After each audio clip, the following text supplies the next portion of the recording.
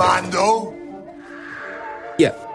Star Wars Sessions in the building. Children, ladies, this is the way to the recap, baby. And you know, it's gonna get wild when Matt and Luke talk Mando and the Child.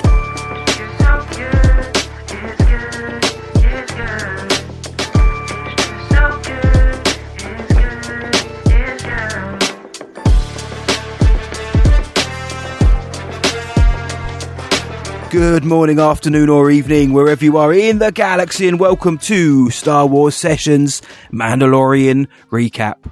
My name is Matt Hudson, aka Jabba the Hutt, and joining me here, as ever, in the cockpit of the N1 Starfighter, he's the greatest Star Wars man, fan and buddy out there. He looks flying green. It's Luke Bly, Master Blywalker. How you doing, mate?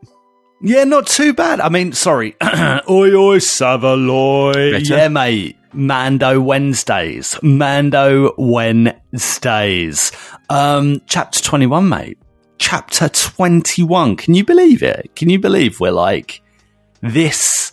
We're over the middle ground, aren't we? Yeah. We're beyond the middle. We're in like kind of the home stretch, right? Of the That's season. it. Season the business 3. end.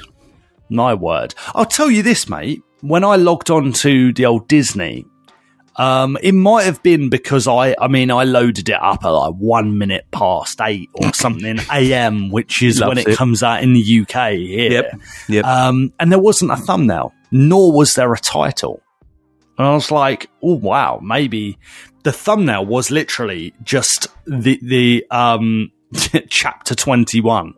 No, it didn't even say that. It said episode 5. I was like, mine said wow. that as well. It said, season 3, chapter 5 or something. I don't think it had a thumbnail either. I don't think they often give the title straight away. I don't know if it's spoilers or what, don't. But They don't give the title straight away. No, I think they didn't really leave give it like anything. a day.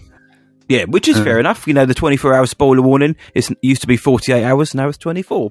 And I imagine it's probably even less, knowing what the internet is like. But well, let's talk about it then, mate. Chapter 21, you've already said it. Chapter 21. Yes, my man. Season 3, Episode 5, Chapter 21. Needless to say, this is going to be full spoiler heavy. We don't wait 48 hours for the spoiler warning. We do it right now. We owe 48 minutes. We're doing it right now. If you haven't seen Chapter 21, go check it out. It's about 43 minutes long. Then come back and listen and see if you agree or disagree with what we have to say, respectfully. That being said, mate, The Pirates. This episode is called The Pirates. Aired 29th of March 2023. Directed by Peter Ramsey, our boy behind Spider-Man Into and Across the Spider-Verse. You know the drill. Everyone knows the drill. If you're new, we give our top-level thoughts on the episode before we dive in. I'm going to throw the ball over to you now, mate. What did you think about The Pirate? I think there's so much to love in this episode. If you love creature design, I mean, you know, we're just eating so well. Yeah. If you love those like weird Star Wars aliens and puppetry, you're eating so well. I feel like this episode really drives the whole narrative and maybe the point of this season forward tremendously. It links up a lot of what we've already seen and brings in some familiar faces, mate, in more than one way, you know. I'll say this as well. I thought the music this season has at times been it's not felt as strong. It's not always as present. It's not always as loud as it should be. And I think sometimes the composer Joseph Shirley, is that right? I feel like sometimes he leans toward like this sounds horrible, and this is really coming from a place of ignorance, really. But it leans toward a more bland score. This episode felt more Ludwig, and in the best way possible. So there's a lot of things going for this episode, mate, and there's a lot of narrative, there's a lot of plot, and I can't wait to dig deeper into it, mate. But yeah, overall, I enjoyed it. What are you saying, mate? If there's one thing I love it. And I really did enjoy this episode as well, mate. I really, really did. Do you know what, mate? Just to piggyback on your music comment straight up. At the bottom of my notes where I put my little kind of headline things I need to say, music is one of them. I said the music is more present here. It's much more noticeable. It's more epic. It's not just a kind of Mando when you need to. There's actually there's an epicness, there's a scope and a scale which I haven't heard in at least in a few episodes, let's say, of Mando. Yeah. So I was really, really pleased for that.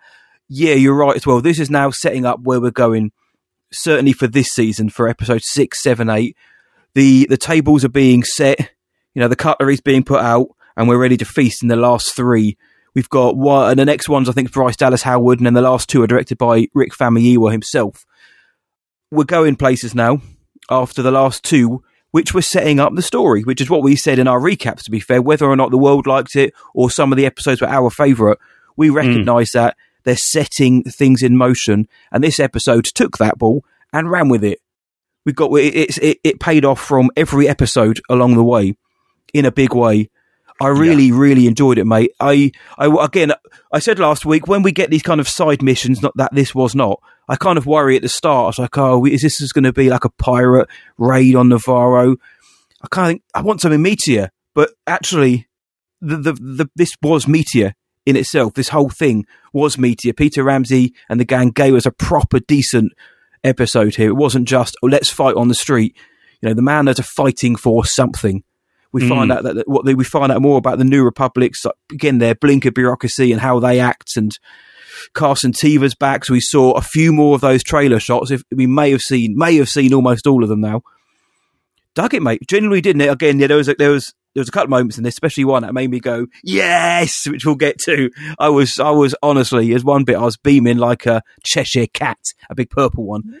But yeah, mate, I dug it. Genuinely did. I really think this was a proper, vintage Mando episode. Yes, mate. Yes, I love it. I love that use of the word vintage. A vintage Mando episode. Felt like Mando. Yeah. Do you think this season hasn't felt as Mando at times? It hasn't felt. I don't think it has. No, because I think the other 2 seasons dealt with their story more episodically, whereas this is more linear now. It's more focused on one large story rather than piece by piece getting there. Everything kind of blends into one more here, and it has felt different. This season has felt different. I don't think it's quite the swerve, the world or certain outlets might have you think. They're taking a different tack this time. It's that tricky. People say the second season is hard. I've said before, I think the third season is hardest. Second season, you build off the momentum. The third is when you stamp your own story now, your own signature. And I don't know if it's been as strong for me as the first 2 to start with, but I think by the time it ends, I think we might look at this and think, yeah, as a whole, this is the strongest story as a whole in this season. But what about you? Are you feeling that season 3 is a bit shaky in terms of Mando-y-ness? I'm going to echo what you've just said. Actually, I think there's tons to love out of this season. I think the scope has just got bigger, and it's inevitable. So when people say, "Oh, it doesn't feel like Mando," it's like, well, no, it's not, because Mando's grown. Mando isn't just like a lone wolf, is he? Which is effectively what he was. I know he was part of this creed, but he was going out working on his own. He got baby, and even then, there is a lot of independence from him, kind of doing his own thing and trying to just keep a low profile. Because of the events of season 1 and 2, it's the only way to grow, isn't it? You're trying to say this is the way. Yeah, it's that's all I can think of. This is the way. Is the Din really is part of this found family, isn't he? Yeah. And he's navigating that, because that found family isn't perfect, has a lot of flaws. However, maybe they do have some really good principles. And then there's Bo-Katan, and then there is Grogu. I think last week, we said about a villain. Okay. Yes. I brought it up right at the end of the episode. I said, I feel like good shout too. Season 3 of Mandalorian has, at the moment, from episode 4, it feels like it has a villain problem. And I think if you read between the lines, it's obvious who the villain is. And I think the seeds have been there since like the first episode of this season. It's become way more obvious by this episode. So listen, let's dive into some specifics, mate. Let's dive into some specifics. I knew this was going to be naughty, and I knew it was going to be Guardian Shard. Mossman. Mossman. I thought it was going to be this thing when, like, the end of the recap, or the recap. Their recap, not our recap, not the recap. It says, "Kid, never trust a pirate," and I'm like, all right, we're getting some pirate action here. Yeah. Back on Navarro, and we're straight into it, mate. Gorian Shard, like the building in London. Yeah, Gorian Shard, pirate attack, mate. Straight up pirate attack. Bang, bang, bang, bang. I'm here for it. Navarro getting wrecked, mate. We spent so long saying, how good does Navarro look? Look how well High Magistrate Karga has turned the fortunes of this city around, how prosperous it is. Bish bash bosh, Cumulus class Corsair comes flying into atmosphere. Gone, done. I like that. I like the interaction between the two of them. You know, Karga is, it's Apollo Creed. It's all shoulders. Don't mistake my hospitality for weakness. And then he drops in the "he shot first" line when they're talking about, "you killed my pirates." He shot first. Who did? Han? No, Vane.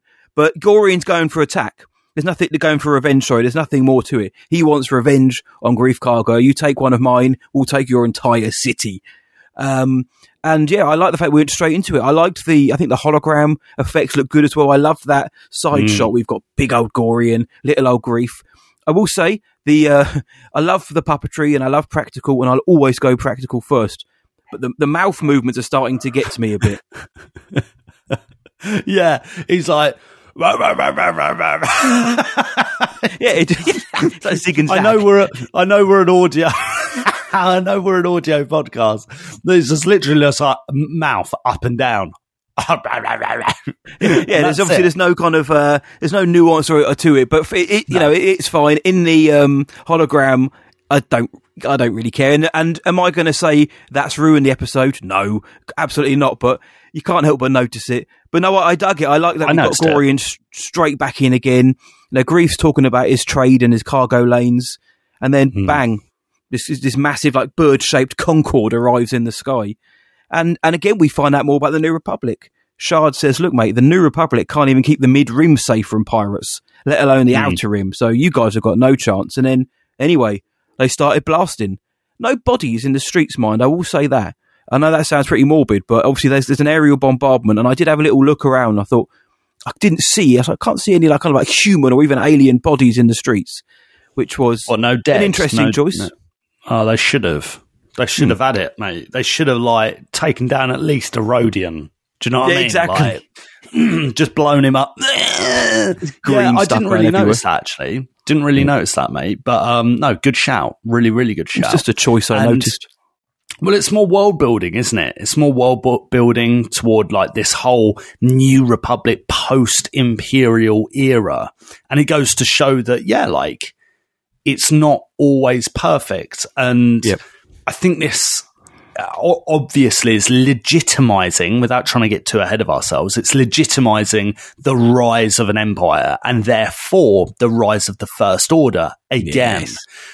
Which I've always related to. If you've listened to this podcast for a long time, you've probably heard, both Matty Boy and I say this. But if you're new, welcome. And we've had a lot of new people recently, so thank you guys. Cheers. Yeah, cheers. But no, I always relate it to, and I don't want to make it into something trivial, but the rise of Nazism, right, or fascism in Germany again after the First World War. If you don't get that right the first time, which didn't happen, and a lot of that was actually because of the Allies. Evil can rise again. you know, and that's exactly what is happening here. We're seeing that unfold, aren't we? We're seeing kind of the New Republic's bureaucracy get in the way, politics get in the way. And really it highlights that Return of the Jedi really is about, you know, Anakin returning to himself, and it's about the Force, it's about the Jedi. The Republic and everything else is like, is almost like a good symptom of that. Mm-hmm. But then it's up to the normal people, to the everyday people to kind of get it right. And you know, they're not. And that's history. That's just what happens. Yep. And I'm really enjoying that kind of like exposition here when they just chat about it. They're like, oh yeah, you know, the New Republic. And we've had that so much throughout the you know, Mandalorian. And even Mando goes like, someone mentions our New Republic. And Mando goes, oh, New Republic, that's a joke. So, you know, we get that from the get-go, don't we? You know? And we're just seeing more of that. Yeah. Mm-hmm. And it's not long before we're at an airbase, mate. And that's when the music is popping. The music at the airbase is popping. Mayboy. Come on. Is that on a live beach planet as well? On a beach. I was like, they're loving it. Well, this is like a Midway Island or something again in the Second World War, like an American airbase in Midway or something. I was like, you're right. You know, I'm here for it though. I'm here for it. And then, mate, that's Zeb. Mate, that is Zeb, isn't it? I just sent you a picture to your phone just to confirm it 100% is Zeb. Mate, I was like, firstly, you got these New Republic geezers playing snooker, well, pool, which in Legends was just called pool, and having a pint, and you've got, I was like, oh, look, there's Dave Filoni, Trapper Wolf's there, Jib Dodger, Family E was there, Sash Ketter, Deborah Chow, she's there, they're all playing pool and having a pint. Wait, what? Dave Filoni was there? Yeah, well, those, and of course Carson T was there, and they're all part of that Adelphi Rangers squad. And then I heard the voice, and I thought, oh, I wonder if all of the Lasats sound like that. Oh, but then I thought, well, that one in Fallen Order didn't. Jaro Tapal, Cowsmart, he doesn't sound like that. Mm-hmm. I thought, no, don't say it ain't so, because the only person we haven't heard from Rebels coming into live action is Zeb. And believe me, I've tried finding out from people, are we seeing a live action Zeb? And everyone I've spoke to said, probably not, because it might look a bit stupid. Mate, I don't think it looks stupid whatsoever. I think live action Zeb looked incredible, and I mean that as well. I was, honestly, that gave me the rest of the episode is fit, but in terms of like that kind of shot to the arm, that gave it to me. As soon as I saw Zeb there, I was like, yeah, I felt so happy to see it. It's Steve Blum back to voice the character. I think he looked great. I think it's quite cool that at the end of Rebels, you see where he ends up with Callus, but he came back to the fight, and he's still a grump. He's still like, do you know what? You know, good luck. See you later, mate. You can handle this one. I honestly, mate, I was so pleased, because we know we're getting Hera, we know we're getting Sabine, we know we're getting Ezra. Well, here's a thought. Are there people, and I'm sure it is a minority, are there people listening to this right now thinking, what are you talking about? Probably. These geezers are from... this is obviously the characters from Star Wars Rebels, the animated series, helmed by Filoni from 2015 to 2017, I want to say 2018 maybe? I think it was like 2014. 2014 to 2018, I think it was, yeah. Which, if you're sleeping on it, wake up, because it is so good. It's in fact, it's just so good. Yeah. And it really is. Don't be put off by people saying, oh, it's a cartoon. You know, just don't. Just, again, wake up, smell the calf, watch it. Some of the best Star Wars, like, unbelievably, is in that show. It gets better and better and better as it goes along with this family of rebels. The characters are now so entrenched in the lore of Star Wars because of what they have to do. The fans love them. I love them. Clearly, Filoni hasn't given up on them. So the entire crew of Star Wars Rebels are now coming back to live action, and this is the first one we've seen officially. We've seen leaked trailer shots from Celebration last year, but this is the first Rebels cast member, I believe, that we've seen officially. But mate, I was pumped for this. Did you how did you feel? Because I know you're a Rebels fan as well, mate. I couldn't believe it. I literally just wrote Zeb. Yeah. Exclamation mark, question mark, exclamation mark, question mark. I was like, what? And it looked tremendous, didn't it? It really did.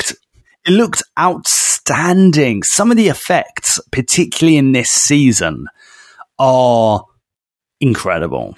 They stepped up. Incredible. Absolutely incredible. You know, ships, creatures. Okay, you know, what you said about old Gorian Shard, you know, the face, the mouth, sorry. Yeah, I get that. And I think they were trying to finesse that with the hologram. You know, at times, you know, they were using like the hologram blinkering to kind of finesse it. But no, hopefully they fix that up before, you know, rumors are they're going to be in Skeleton Crew. So hopefully they fix that up. And also, does that mean Skeleton Crew is a prequel to this season of Mandalorian? That is a great point. I mean, it could be concurrent. It could be running at the same time, or maybe our Pirate King may be jettisoned out somehow because somehow Gorian Shard survived. Who knows? But it could be, though, the other we don't know where it is, do we?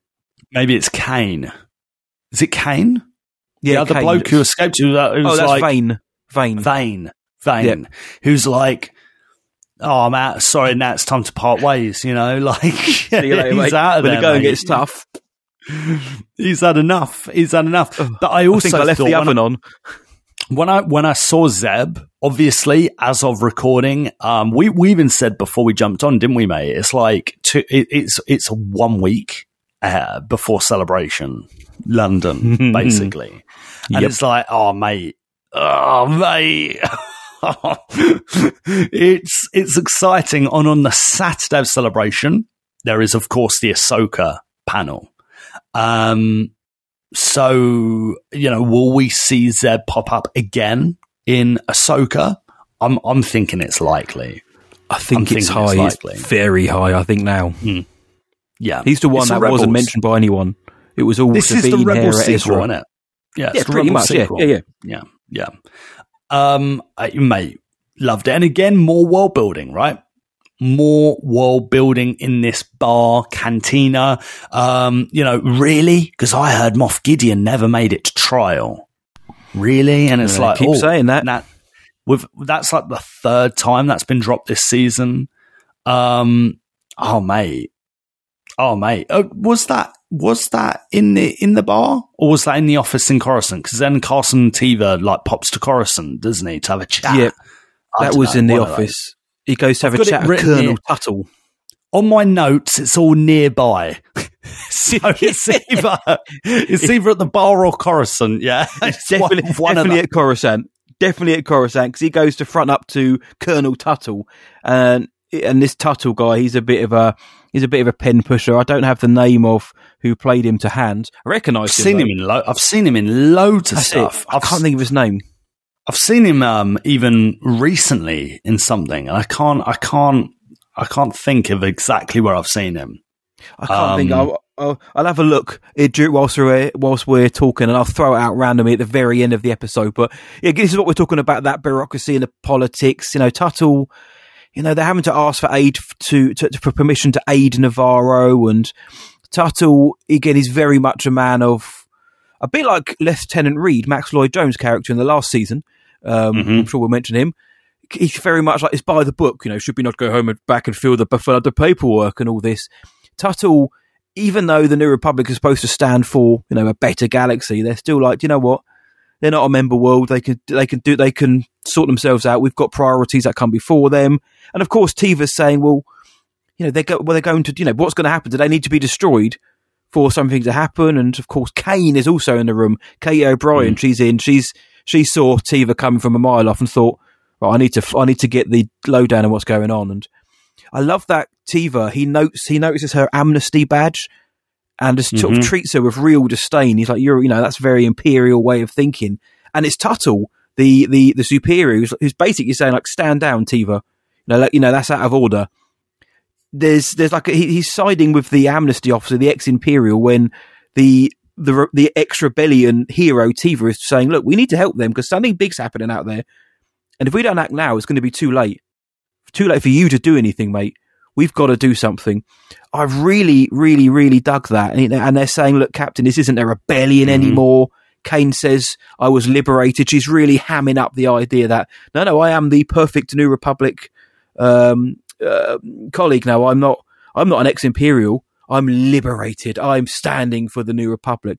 Really small scene, but I think to me, there's a lot in there to mine. Well, Kane says, from experience, it often takes a new perspective to see the light. Yeah, that's right. And, it's delivered in a way that's like, it doesn't seem as sincere as to the characters in the room are probably hearing it one way. As the audience, I think we're hearing is, oh no, she's still Imperial. Yeah. Oh, Teva does as well, because he's like, that's a very Imperial thing to say, fella. Yeah. And Tuttle was like, oh yeah, true, mate, calm down, fella. True, but I think we're looking at the character of Kane and going, look, we know she's done this, X, Y, Z, and there's obviously, maybe some espionage going on, right? Yeah. And like everyone else in the room is none the wiser to that, right? Yeah, exactly, yeah. And so this ties in with a lot of things in this episode, Imperial espionage, Imperial sympathy, Imperial loyalty. And that almost transcends, just the Imperials and the Empire, And so even at the end of the episode, I mean, just because it fits so well into the conversation, mate, I'm going to bring it up now. At the end of the episode, Carson is obviously looking at that Imperial shuttle that's being used by the New Republic to transport Moff Gideon from A to B, right? And he's not there. There's dead bodies there and that, but Moff Gideon is not there. Of course he's not there. He's been rescued, okay? And then at the end, it's like, oh, this was done. That's Beskar, like, This mission was done by Mandalorians. Wow. So once again, it's subtle. It's been subtle anyway. That wasn't so subtle. But it's kind of showing you even post, Empire, quote unquote, post Imperial, post the Emperor, there's a lot of people who are thinking, do you know what? No, I'm loyal to the Empire, or they're happy to work for the Empire. And that begs the question, is that just as good as just being loyal to the Empire? Do you know what I mean? If you're doing it just for money, of course, and then, think of DJ and The Last Jedi, good guys, bad guys, you're wrong. Maybe. Maybe I am wrong. Don't really care because I'm earning money. Don't join. Yeah.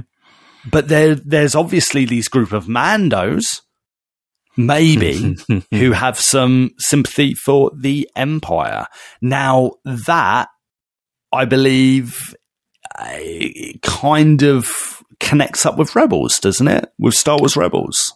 And yeah, it does. And also, I guess, in a way, the Clone Wars with like Darth Maul's gang, they weren't aligned with the Empire by any means, but they were certainly not aligned with the Mandos on a whole. They were the naughty version of Mandos. But no, it does connect with Rebels, with some of the characters there, like Fenn Rau and people like that.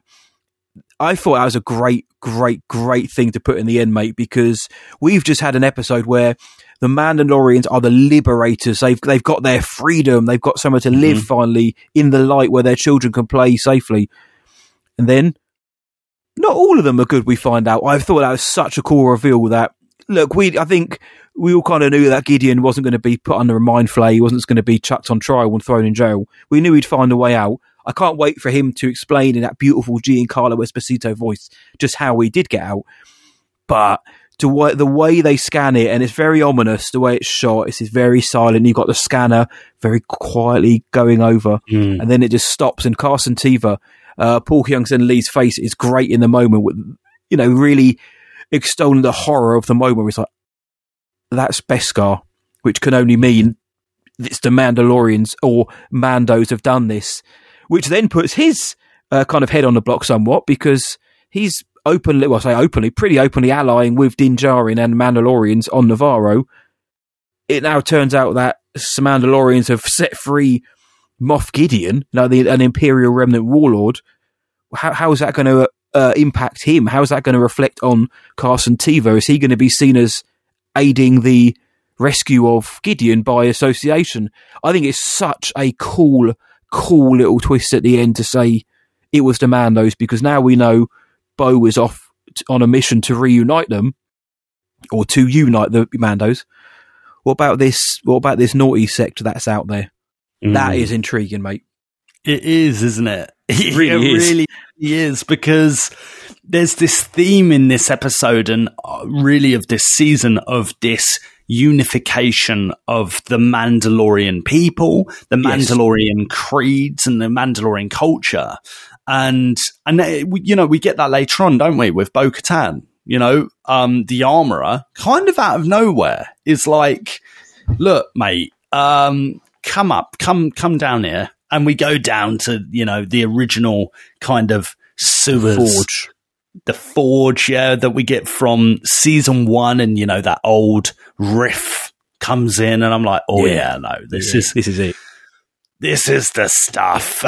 This is the stuff. And, they're talking about the forge. And it's, again, I love the armorer, dialogue. I love the pomp. I'm just so here for it. She's talking about the forge on Mandalore, the original one, and of course Bo's like, yeah, I remember it. I was there, obviously. Royalty. Do you know what I mean?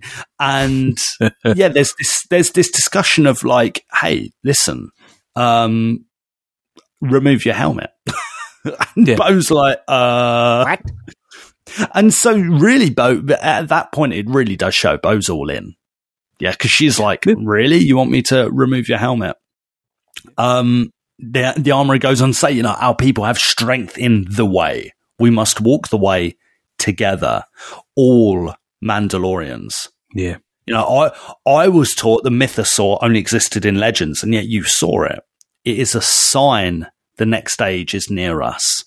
You have walked both worlds. You are the one who can unite us. And it's like, mate, there's a lot to take in. There's a lot to take in thematically there, and actually part of me feels like with the armorer, is this growth? Is this, a sacrifice of her beliefs, or is it maybe a sacrifice for like something greater, or is it a sacrifice for power? Is it a power play? Was Bo becoming too powerful or something? I don't think it's all that it seems, is what I'm trying to say.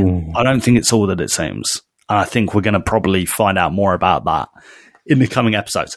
It goes without saying, doesn't it? But oh, mate, that is a very cool thing to think, that this apparent change of creed is for, a more nefarious reason or for more selfish reason, because it does come out of nowhere.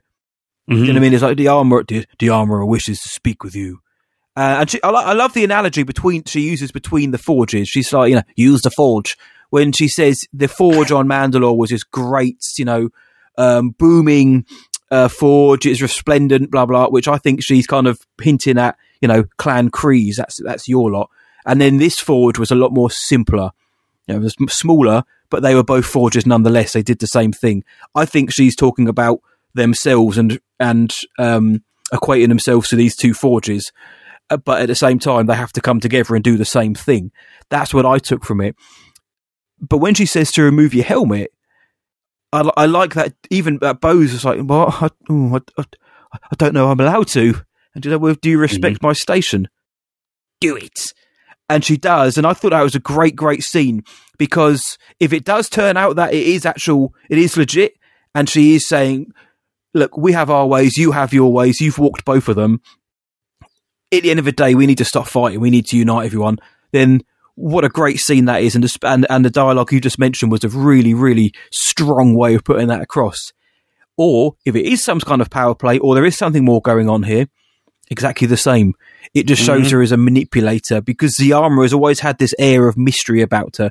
She's always been so ingrained in the idea of the way, and anything else is wrong. So to just suddenly change that on a sixpence is interesting. But she does obviously mention the mythosaur.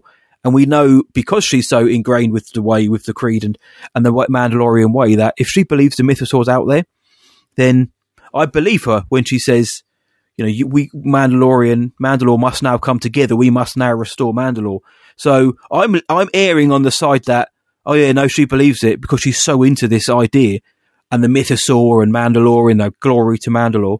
I believe her. I think she's actually trying to unite the Mandalorians. Yeah. But then, of course, you could flip it because a lot of people are saying prior to this, is Bo the one who's playing the long game here? She isn't, in fact, loving it when she's in this creed, and now she's got the helmet off, and now she's almost being given free rein to unite these Mandalorians under what she thinks is right, and she's going to ride the mythosaur. Will she turn out to be a bit of, not tyrant, that's the wrong thing to say, but will she take a turn? And that's what I like, because what you're saying is right. What I'm saying I don't think is necessarily wrong either, and they both are very possible. I don't think this is, I hope it isn't, as cut and dry as it seems, because whilst it would be epic, I quite like the idea that there's still a few more twists to come from either or both sides with Bo and the Armourer. Yes, mate. And I think long term, Bo could still be our villain here, from a certain point of view. Yeah. I liked that, by the way. Use the Forge. What you said, like a few minutes ago. I've been meaning to say it for the last few weeks, man, and I keep forgetting. I liked it. I like it. Dad jokes. No, it was fantastic, mate. Fantastic. I loved the dialogue between them, and I think it makes sense for Bo as a character. They know that she's a Mandalorian princess. They know that her background is different, and they know that this is all relatively new to her. Yeah, I think if I'm thinking cynically, it's like, hang on, the Armourer, quickly gives up her beliefs. Yeah, quickly says, do you know what? Let's do this. Hang on, at the start of this season, it was all about Din Djarin, coming back, because he removed his helmet. He's an apostate. And he's been labelled an apostate, yeah. And so now we're at like a different bit where, no, Bo, remove your helmet, slow down. So for me, it does feel like there needs to be a different reason for it. There's got to be either that, or like maybe they just never viewed Bo as like a real Mandalorian, something along those lines. And maybe she's just been like really thinking about that mythosaur thing. Maybe she's like, what, like the mythosaur? What if? Yeah, what if? I don't know. And when you look up. Let me do it right now, right? Define a pirate, okay? A person who attacks and robs ships at sea. Fair. A person who appropriates or reproduces the work of another for profit without permission, usually in contravention of patent or copyright. Yes. I don't know. I think those definitions, when you look at what's at play here, who's the pirate? I know there's the obvious, there's the pirate ships and that, but these Mando episodes usually, not always, but usually they have like a double meaning. Yeah, and I think there's more going on here than we think. Good point.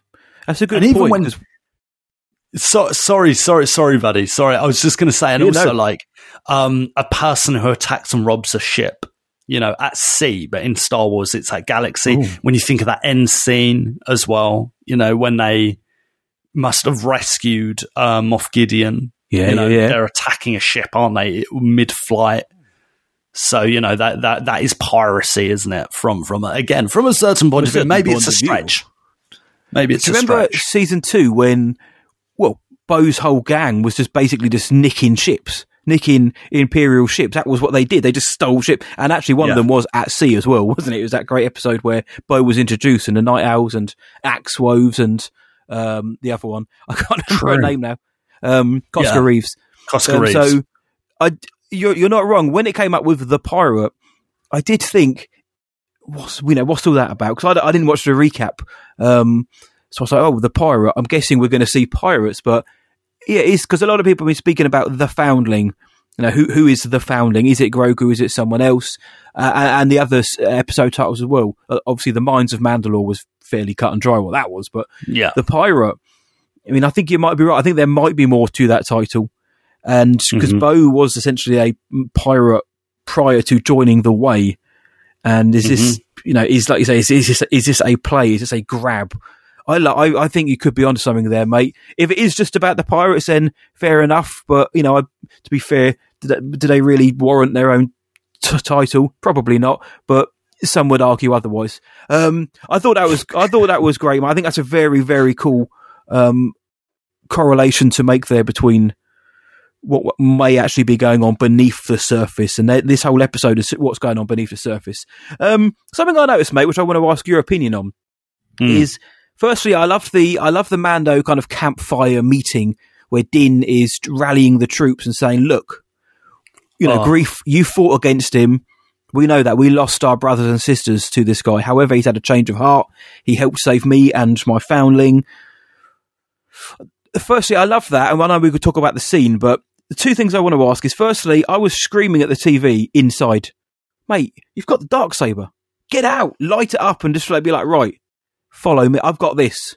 Therefore, you're indebted to me." Basically, as far as I was concerned, they who wield the Darksaber, rules Mandalore essentially. And I'm pretty sure that Paz Vizsla in the Book of Boba Fett, he gets the Darksaber. He knows the importance of it. I was kind of thinking, get the Darksaber out and just be like, "Right, follow me." I would have loved to have seen that, but of course we needed to get to Paz Vizsla saying, "Why should we lay our lives down? Because we're Mandalorians," which was boss, to be fair. But just before we kind of dive into that scene, Din in this episode, a lot of people have been saying Din is being sidelined in his quote unquote own show. Did we get, what did you think of how Din was used in this in compared to, the screen time of others? It's a hard one, isn't it? Because the show is inevitably getting larger and larger. And so I think it's inevitable, again, that Din at times takes a back seat. And I think actually that is what happens in this episode at times. And I wish it was written in a way where we just get a bit more Din, more of a bit more. I don't know, but in this episode, that's actually something I've got written down. So I'm glad you brought it up now, mate. Synergy. I think in this episode in particular, it was more noticeable. It's not like he's, absent from the episode. It's not like he's not doing anything. Yeah. He still plays a huge part, and he's still an absolute stud muffin, and an absolute warrior. But I do think it was, a bit more noticeable. What do you think? Did you notice it more this episode? I'm trying to now replay the episode because I'm assuming you have as well. I've only watched it once. We literally watched it, and then within 15 minutes we're on recording. He is in the episode a fair bit, but of course what he's doing, he has that one speech, which is a great speech. And is it also setting this table for, he's becoming more of a leader? This is the first time we've really seen him rally troops before. That's true. They have to pass that hammer along, which is quite sweet. The talking hammer. Love that. Love the talking hammer. It's very cool. It's like this tradition. But maybe the talking hammer supersedes the power of the Darksaber in these kind of environments where you might be the ruler, but we still do things democratically. We still all have a vote. We're all equal here, which makes sense. That's sort of traditional, make perfect sense. Yeah. But sorry, I think you're right. I think he's just sharing the screen time. I think what he does is important. He gets the N1 starfighter dogfight scene as well. He's taking fools out. He gets the leadership speech. His relationship with Grief is front and center. So I think his presence is very, very large over the episode. But obviously his actions are just shared with Grief, with Paz, with Armorer, with Bo, with the pirates. I think there's just a lot going on in this episode. But I think he gets his dues. I mean, I don't know what other people think. I would love to see, though, mate, what people are thinking about it. Yeah, I would love to see that too, mate. I'd love to see that too. I'm looking. How do you think people will react to this episode? I think they'll love Zeb. Yeah, I think they're going to dig Zeb, Bo. I think people are like this, mate. It's things going pew pew, bang bang, ships. It's what a large portion of people want, which is nothing wrong with that whatsoever. I am one of them to a point as well. I love when Star Wars is just pulpy action, and this swashbuckle. But for me, mate, we also got those little story moments. We got those quiet moments of people talking to each other and setting the seed. What's coming next? Where is the New Republic going? What's happening with Gideon? What's Kane all about? She's not just in episode 3 and that's it. They're they're continuing that. So for me, it gave me pretty much what I wanted. But I think people will be pleased with this one. Do you think so? Yeah, I think so. I think that people are going to be pleased with like the pushing of the narrative, pushing of the plot, you know, the story going forward, and also the action. You know, I and also, you know, Grief Karga leading his people through the desert. Yeah, mate, Moses. Mate. Hello. Yeah. Just right there. This, I mean, the Mando's always had this kind of religious imagery, iconography, and influences and inspirations, or just direct riffs. It's always been there. So good shout, good spot. Yeah, mate. And I don't know, like even when just seeing the X-wing like land at the Mando covert, the base. And it parks up near Bo-Katan's ship, and he comes out, and they just come out, and they're like, "What are you doing here?" And you know, there's this. Well, we're gonna have to move again now. Yeah, it ain't cheap. And I think that R5 sells them out. R5, so he's like, yeah, they're in this cave. He's the one who tells Carson. That's true, actually. And it's like, oh yeah, he once worked for the rebellion. I'm like, did he? I'm like, did he? Well, they're saying he did now. Yeah, off screen, I suppose he did. Exactly. We'll take it, mate. Listen, we'll take it. We've had bigger plot holes, hot holes, haven't we? We've had many holes. But even with the Mando, I've been thinking more about the Mando base, mate, boy. I've been thinking more about the Mando base. You know, the covert. Why? A lot of people are like, why are they living in this environment? I think it's really off track. Yeah, off the beaten track. It's a way no one really goes there because, like, what's the point? It's probably hard to live. But also, in the first season, I'm not even sure if this is like the first episode or not. But like, the armorer is speaking to Din, and she goes, "When you are Mandalorian, you are both hunter and prey." And it's like, she does say that. Yeah, it's very much part of that, like that belief system. And this ethos that, like, when you're in that environment, you just grow. You know, you just develop as a person. You grow as a person. You grow as a character.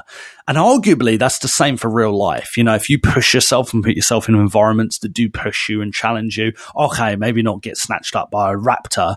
Hopefully. But, like, do you know what I mean? It's like, okay, I see it. I see it. Living in comfort isn't going to strengthen you as a Mando, is it? It's not meant to. It's not meant to be easy. It's not meant to be like Helm's Deep in Lord of the Rings. Do you know what I mean? It's not meant to be like a refuge. It's meant to be a trial. They are meant to grow there. They're training there. And it's like, yeah, I've been thinking more about that. And I think that's why they're genuinely like, we got to move again. You having a laugh? Yep. You know, a lot of people are like, oh, it's like Space Australia. What are they doing what are they doing? But, you know, people live in Australia, right? People live in the outback, right?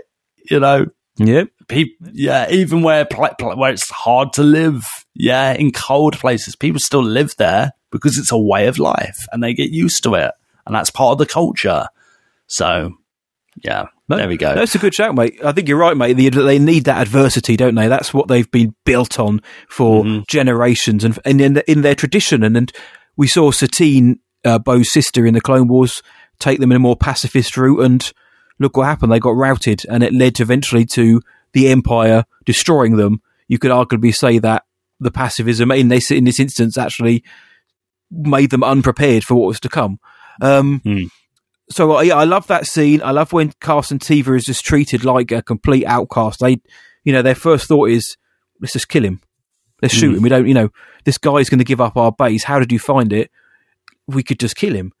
And he even says to Mando, look, Coruscant doesn't care about Navarro. I don't care. The New Republic. I love that they call it Coruscant. Yes. Because it's the political center, you hear that in America, like Downing Street DC or White House doesn't care, or London, whatever, what country you're in. That's a good shout, mate. He's a manipulator to Carson Teva. I love it. He's like, mate, this isn't your fight. I know that, but just to let you know, just your friend's in danger. I thought you should know about that.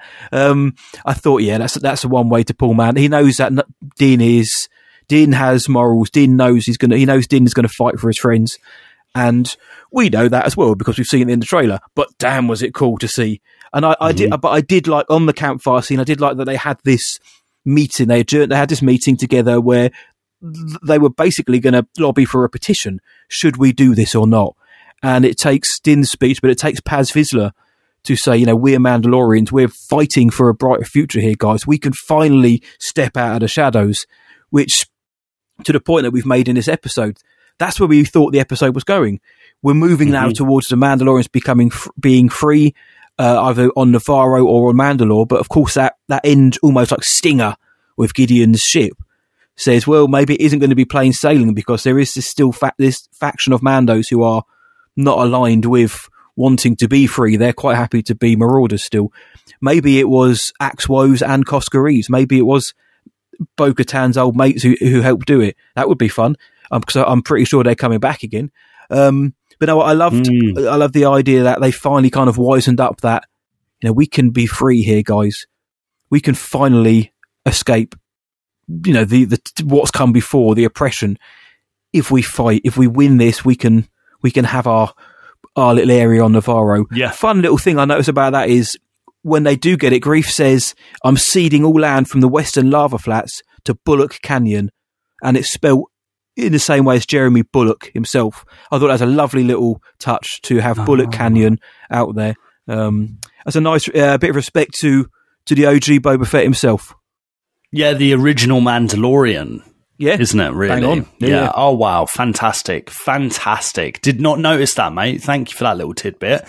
Well, Mando didn't give up rescuing Paz's son. Mando kind of led the way with that. And so Honor code, Paz probably feels like, well, this is in turn, my chance to rescue others. This is the way. This is the way. This is the way. Yeah. I love that on Navarro, everything really is like trashed. Yeah. Everything really is trashed. Yeah. And it's almost like back to season 1. It's like, oh, wow, this looks rubbish. And, but I like that. I like that it goes to show these pirates just like they really did ruin this city. They've ruined people's homes. They weren't messing about.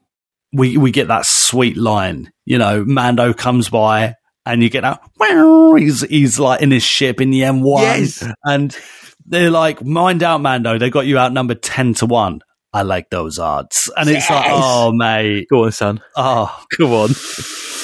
From the first episode. Oh. Yes. I like those odds. I love that, man. I love when Mando just is Mando. Yes. And maybe at times we need a bit more of that. Maybe. I don't know. Yeah. It brings a smile to our faces. Clearly, look at us. We're sitting here grinning like a Lasat in a bar. We're loving it. But there's little moments like that because that Mando's just going to go and absolutely rout these fools. And he does. Yeah.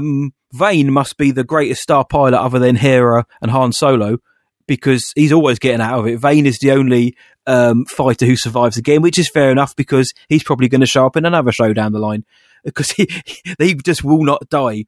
But I know I'm happy at that, connectivity, melting pot and all that. I liked this scene now. I love the action we get in this. This season has really done action well. And here we get the strike team on the ground. I love that it was almost like reconnaissance there. They're clearing the way to move to a central area. Bish, bash, bosh. A few of the pirates are down. Area clear, secured. And then we move to the next side. And they've even got the Kowakian monkey lizards kind of like pointing where they are, which I thought was a fun little scene moment as well. But I love the ground battles, mate. Good. So good. So good. Mandalorian. So good. Yes, mate. I love the ground battle. I've always been a sucker for that. And the battle in the air above with Bo and Din trying to take down that Corsair.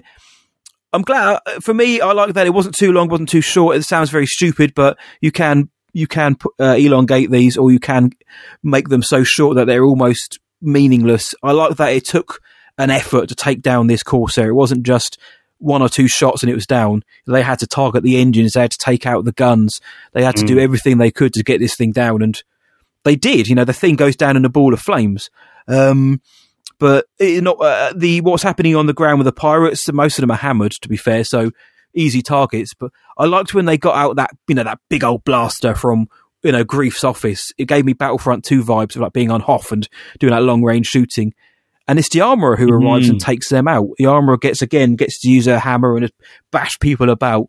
Everybody gets their moment here. Paz Vizsla gets his hero moment when he comes down, jetpack's down, camera's from his feet, and it kind of pans up and it's like, yeah, here he is with his massive heavy blaster. Everyone gets a hero moment, of the characters that we know. I dug it, mate. And I think the action was really good in this episode. Me too. I think I'm going to jump on that and say this season. I think you just mentioned that, but this season, like the action's been really, really well, really, really Natty Boy, well executed. We couldn't avoid it. I know we don't always do it on the recaps. Have a drink, Wayne. Oh, God, I choke there. Please don't. This isn't the way. This is not the way. But no, I loved the drop point. The ship kind of hovering over the city. These Mandos just drop off, like you said, like giving that sort of commando, that super commando like vibe, SAS vibe. It was great. And the street fighting, it was great. And I always think when you're watching these, like if I was a kid, like if I look into little Luke, inside of me, would I be enjoying this? Would I be thinking, oh, I just want to go out and play, like find a stick and pretend it's like a blaster, and that's it. I'm a super commando Mando, just down on Navarro, bang, bang, bang, taking down some aliens, these pirates. Come on. Yeah, of course. Of course. That's a great way of looking at it, mate, as well. It's a great way of looking at it. And I think we can be forgiven for it, but I think, we lose sight of that sometimes. Yeah. You and I, we do, Matty Boy. We do. All Star Wars fans, I think, sometimes lose sight of that would kids love it? Would kids love this design? They would kids enjoy this? And it's like, I think they would. I think they would love this episode. I don't think they care what's going on. I'm not justifying anything here, but like that, I don't think they would care. I think they just love. They're there for the crack, aren't they? They're ships, there for the action, the Mandos. Yeah, man. Yeah, mate. Yeah, mate. There is a lot to love. There is a lot to love in this episode, and a lot of plot building, mate. Retaking Mandalore. I think that's like I think we've got like 2, and we're talking about like split second clips that we've not seen from the trailers yet.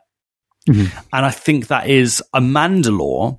I think it's either Mandalore or like a Mandalorian, like off-world, like moon or something like that, where we see Mandalore with green grass. Do you remember that?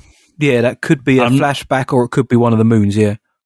Yeah, could be a flashback. I think it might be a flashback, actually. And then on top of that, I think there's a scene with Carson Tava. Is he on Coruscant? Like, but there's like ships in the background and stuff. I don't think we saw that today. And he's in different clothing as well. Yeah, we didn't see that. Yeah, so that's to come. But I'm pretty sure there's not much else. Mate, now we actually have more of an idea where we're going. We've spent the last 5 weeks almost saying where are we going. We've had twists and turns, and maybe we've been a bit unsure about where we're going. Now, Peter Ramsey and the gang have said this is where we're going. Bo is going to unite the Mandos with the Armourer's wishes. This is the plan now to retake Mandalore. They're settled on Navarro for the time being. They're going to get Mandalore. Gideon, we now know for sure, is out. He's escaped. He's free. With the help of Mandalorians. People have been saying about the Mandalorian Civil War coming back. Maybe it will do, because we've now got another faction of Mandos who aren't willing to play ball with the Armourer and Bo. They're not going to be like, oh yeah, because Bo asked, maybe they've got a vendetta against Bo. Maybe it is Bo's old bandmates. I can't wait now for next week. I mean, it's Bryce Dallas Howard next week. I can't wait anyway. We know it's going to be, I don't care if people say it's presumptuous. It's going to be an absolute hit. It's Bryce, man. It's Bryce next week, yeah. Bryce Dallas Howard, and then the last 2 is Rick, right? Yeah, Rick Fami was doing the last 2, which, as our boy Brendan said last week on the show, check it out, great interview. He said, it almost, everyone expects you to say this, he said, but the finale has some epic moments in it.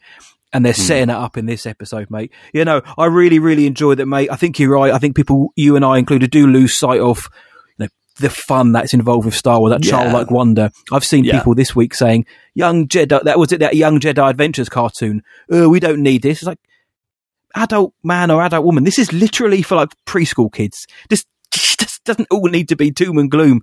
So I'm with you, mate. My inner kid was singing at this, and my inner sort of 30-something-year-old was dancing at seeing Zeb again because of what it could mean, and the fact that they've done it now, they've shown it can be done. We can see more and more of Zeb and more of that species in Star Wars. That looked great. The action was really good, mate. I think the intrigue was actually incredibly well done. I think for the most part, the volume held up, or the graphics held up. I liked the pirates in this; they felt like a threat, and I liked where we're going now with the Mandos, and that maybe the armorer's had a change of heart, maybe she hasn't, maybe Bo's playing her. I don't know. What I will say, I genuinely cannot wait now for next week. Where's Gideon? Who are these rogue Mandos? What's Bo going to be doing? What's Din going to be doing for the next episode? I can't, honestly, mate. What are you doing? What are you doing? Is he just going to be sitting there and be like, yeah, Bo's got this. He's going to go and have some space spotchka or something. Yeah. Yeah, it's crazy, mate. I'm in, mate. I really did enjoy this one, mate, and I think they've set us up for an absolute treat going forward.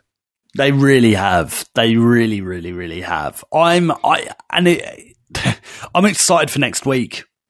A cheeky cliffhanger, hang a cliff, you know. Just before celebration. It's celebration next week. Come on. It's coming home. It's coming home. It's coming home. Yeah. Oh, so can't wait. Oh no! Go on, but just before we end, one more. There we go. Why not? The question is, though, mate, was this episode so good? Even though we've just said we pretty much enjoyed it, and if you are new to the show, I do just want to preface by saying we are positive here, but we're not always so positive on everything. We're not quite blind and blinkered to everything that comes out. But when we do like something, we're going to get excited about it. You better believe that. So, Lukey boy, I think I went first last week with my rating out of 10 High Magistrate car goods. Of course, you rate on the famed Ponda Baba scale. I do. Should we get into ratings, mate? Yeah, let's do it, mate. Let's get stuck in. What are you giving it? Last week, I think I gave it a 7.8. It was 7.85 or 8.83 or something because you cut that Ponda at a funny angle. Yeah, it was 7.8. I don't go beyond. Maybe I did. Maybe. You do that funny going beyond 2 digits. Yeah. The pi system. Yeah. Mate, I'll listen back. I'm probably wrong. Listen, I'm going to give this the same score. 7.8 Ponda Babas out of 10 Ponda Babas. I think this episode, a bit like last week, at times,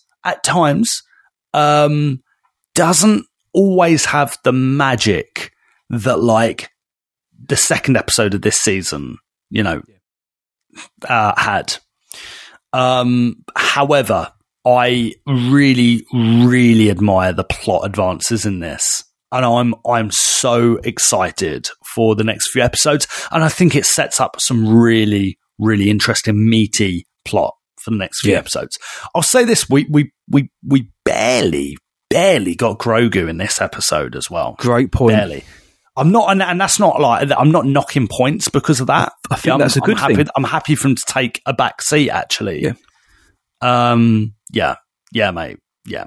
What are you saying, Matt? Out of 10, what are you rating? Firstly, just for my OCD, can you confirm your score, my friend? Oh yeah, sorry, 7.8 Ponda Babas out of 10 Ponda Babas. Yeah. There we go. Yeah. Ponda needed to sing. What am I going to give this one, mate? I think this was better than last week's episode. I think last week's episode had a great middle and a really cool kind of bookend, but I think this one felt more whole now. This felt a lot more meaty and more substantial. So I'd be wrong to say this was a lesser score. I still think there's bigger things to come. I know maybe that isn't the best thing to use in a rating system. So I think this was better than 3. I think this was better than 4. So I'm going to give this one, I'm going to go with my dodgy kind of funny ratings here. I'm going to go 8.35. High Magistrate cargo. Out of 10. Because I can't remember what I gave the last one. I was like, did I give it 8.3? Well, this one's going to go a little bit higher now. And do you know what? I listened back and I thought, man, I'm really rating this season quite high, considering that I still think seasons 1 and possibly 2 at the minute are stronger. But I think they're doing solid work. I've said before, I'd rather have a season of 8s than, a couple of 10s and a couple of 5s and a couple of 6s. I'd rather have a solid season. And for me, so far, it has been solid. There's been a few more peaks and troughs, but it hasn't all been perfect. But I am digging it, mate. I'm loving where they're going. I hope they can stick the landing. So it's gonna stick in that low 8s for me again, mate, because I gave me what I wanted this episode: action, story, Mando saying cool things, Grief Karga looking fly, got the drip. I dug it, mate. The drip. He's looking good, man. We love it, mate. This is the way, man. This is the way. I can't wait for next week. Right, we'll be back again next week then with our Mandalorian recap, the last one before Celebration, which is wild to say. But we want to know what you guys thought. We were pretty up on this episode, as you can tell. What about you guys? Were we being far too praiseworthy? Did you think this was a bit naff? Was it a bit meh? Is this season just not working for you? Let us know. Lukey boy, where can the world find us online? They can find us at starwarsessions.co.uk. Search for us on social media. Instagram, Twitter, TikTok, Facebook. Just search Star Wars Sessions and you'll find us there. Don't forget we got a Patreon. Patreon.com/Star Wars Sessions for all of the bonus content, watch-alongs, commentaries, and bonus shows, mate. 3 bonus shows a month. Come on. No brainer. And it's all for like $2 a month. What can you get for $2, mate? What can you get for $2? Like, not a lot. Come on. Especially nowadays. So if you can afford it, I know it's a tough time, but if you can support, it'd mean the world to us. But no pressure. No pressure. Yeah, what he said. If you want to support the show for free, you can do so by just continuing to listen. Thank you for that. And by leaving us a 5-star rating and review on your podcast provider of choice, which does include Spotify. You can just scroll on up, hit those 5 stars, because those 5 stars helps the show grow. It gets more listeners in, it gets us up the algorithm, and it's another way to hear from more of you each and every week. And please tell all your Star Wars friends about us. Tell your mum, tell your dad, tell your auntie, tell your uncle, tell your nearest Ewok, tell a naughty pirate.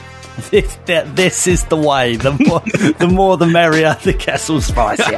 Naughty. Tell your nearest mischievous quacking monkey lizard that this is the podcast you're looking for. So until next time, from me, this is the way, and from Luke, this is the way.